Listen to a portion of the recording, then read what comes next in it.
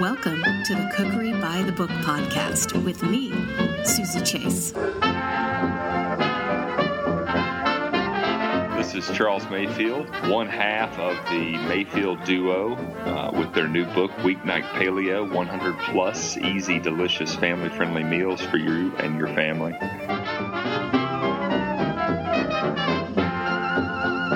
What is the difference between paleo and your particular take on paleo? I would say that our version of paleo is just where we've settled with, years of tinkering and experimentation, exploring what foods work well for us and what foods don't. And so I think that's our definition of paleo isn't probably that far off of most folks. It's just we make it work for us.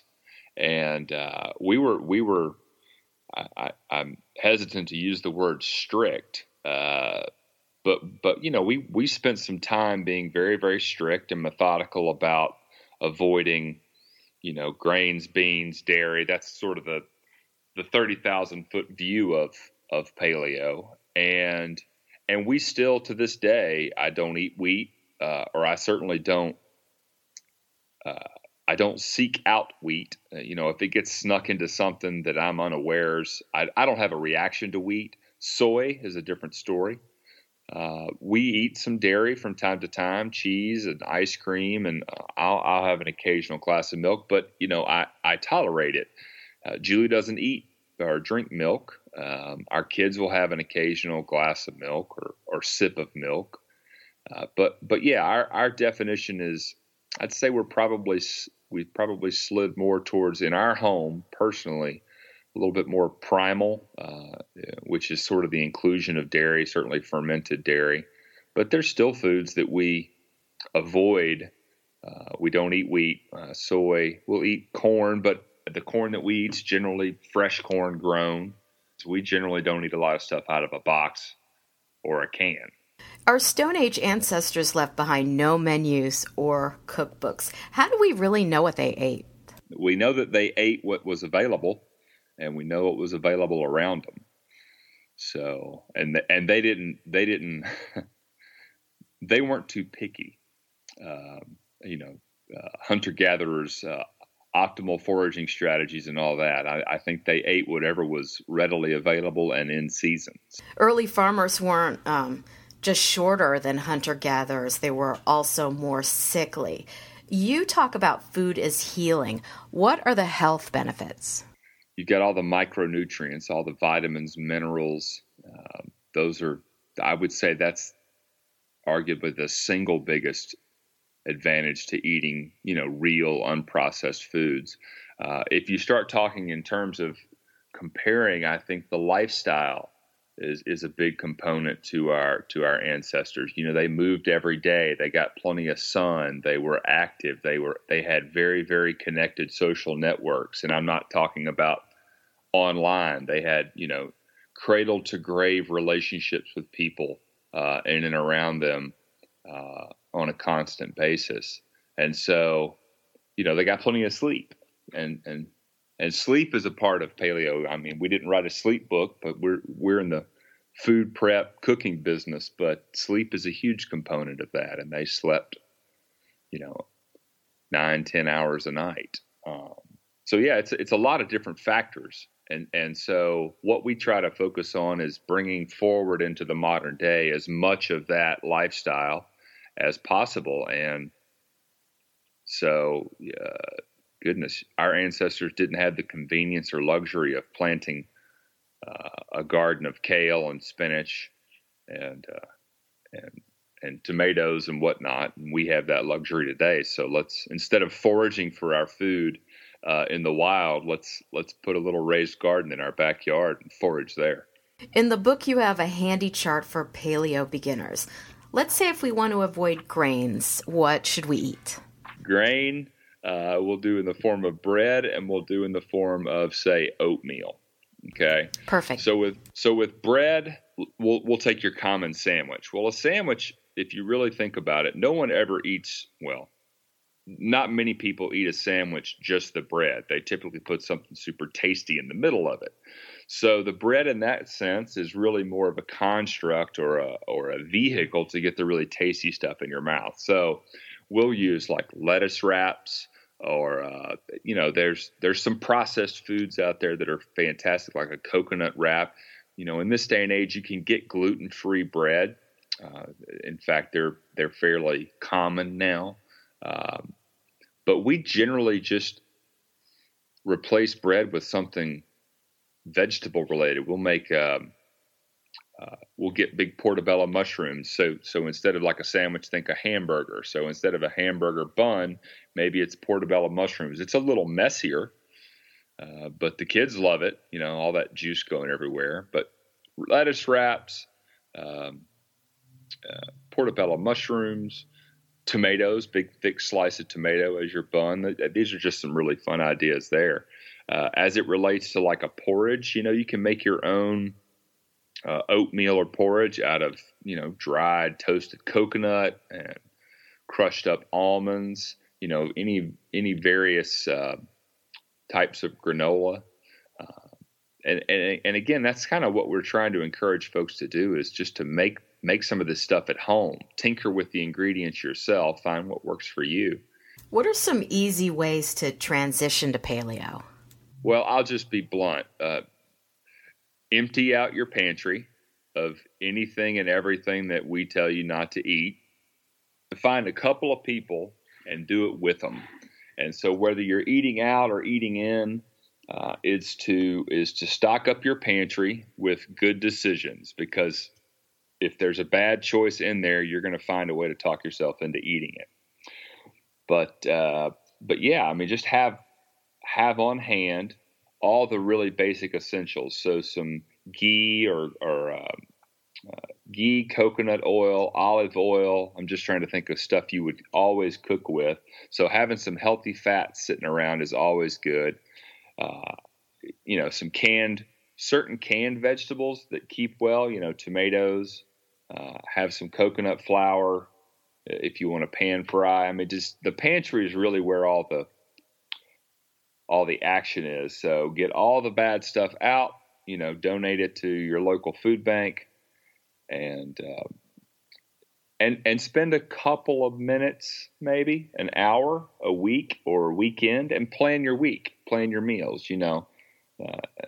I was a financial planner for many years, and we used to joke that people spend more time planning their Disney vacation than they do planning their retirement. And I think the same could be said for planning their nutrition. So, turn the boob tube off for, an hour a weekend, sit down, write down what you want to eat. And that's really where some of the guides in our book come in, is just trying to help people think about planning the week. And cooking is really about suggestion and what works for you. And I think, especially for someone that's just getting involved and starting in cooking, you have this idea that you're supposed to be, Bobby Flay. You just have to get in the kitchen and play around. And so if there's an ingredient, which recipe were you playing with in our book? It was the trout. Yeah, I made the trout in parchment with tomatoes and basil sauce. Yeah. So I love that recipe. It's super quick and easy. It's versatile with a lot of different fishes, types of fish. But so there's a recipe in there for, or the ingredient in there is olive oil and say fresh basil leaves, right? Yeah. Uh-huh. And so someone might read that. Now, obviously, if they prepped and been to the store and gotten everything they need, then they'll have it. But someone might look at that recipe, it's super easy recipe, and lose their mind because they don't have a quarter cup of fresh basil leaves. And what I'm telling your audience to remember is that's not the end of the world. Maybe you've got some dried basil leaves and we try those. Or maybe you've got, instead of basil, maybe you've got some tarragon or cilantro. Cilantro, yeah. So cooking is suggestion. So if you don't have a particular ingredient, it's okay. There's a substitute out there. And who knows, maybe you uncover in your own very kitchen the next trout in parchment paper recipe that's not out there. You know, as odd as it sounds, I was thinking this would be a great pizza substitute. My kid loved this, and it kind of was along the lines of a pesto pizza. Mm-hmm. It's been really fun for us, especially in developing these recipes and tinkering with this book and seeing how the kids. So, how old are yours? I have a boy, and he's 10. Boy, and he's 10. So we've got a boy at 4 and girl at 2. And man, it's kind of wild. They're polar opposites. Like Adeline will eat almost anything. Scott's very, very particular. So yeah, finding substitutions, and you mentioned pizza. That's a great one to try and tinker with and substitute in on, especially with kids. And so. Another thing with this recipe was I was a bit thrown off when I saw mayo was called for in the basil sauce. And I'm probably the only person in the world that just assumed mayo was dairy. But apparently it's not, because it's egg yolks and oil. And eggs are not made from milk. But yeah, mayonnaise I call mayonnaise like the ultimate mother sauce. If you're familiar with yes, it is French cuisine. Mm-hmm. And, you have your mother sauces. Mayo's like the ultimate sauce because we'll make aiolis and sauces out of that. Julie, actually, one of the recipes in the book with the chicken tenders, the chicken nuggets. The mayo is the secret ingredient to making those chicken nuggets taste as close as possible to some of your more traditional fast food chicken nuggets that are out there, but just in a much healthier way. And our kids, if there was one food out of this book that they would both eat wholeheartedly and turn down everything else for, it's the chicken nuggets. Well, doing my research, I came across something called grain brain. A Florida neurologist wrote a book about how modern grains are destroying our brains. Have you heard of this? Perlmutter? David Perlmutter's book? Yes. Uh-huh. And so what are your thoughts on modern grains? Because I feel like with the whole paleo plan, you get back to the original grains. One of them, which you just mentioned, is that the grains we eat today are not anything like the grains we ate even 50 years ago. Some of the genetically modified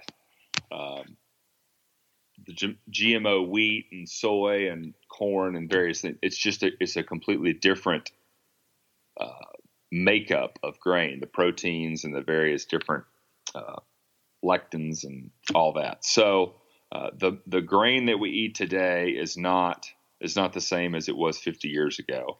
And beyond that, he's a neurologist, so he talks about our brain, and he does go into more detail on some of this other stuff in Brain Maker, his second book. But our brains haven't, or at least the argument that he's making is that our brains have not evolved in the last 10,000 years to really handle the constant high levels of sugar that we are exposed to when we eat and make grains a primary part of our diet. And so he's making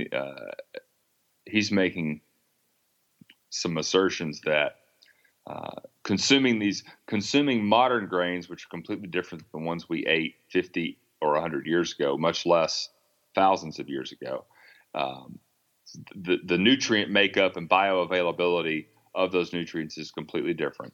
And grains are so ubiquitous, they're so commonplace in our diet, and he's making the argument that our brains haven't evolved to really deal with that much sugar all the time. That's all they are. It's just sugar.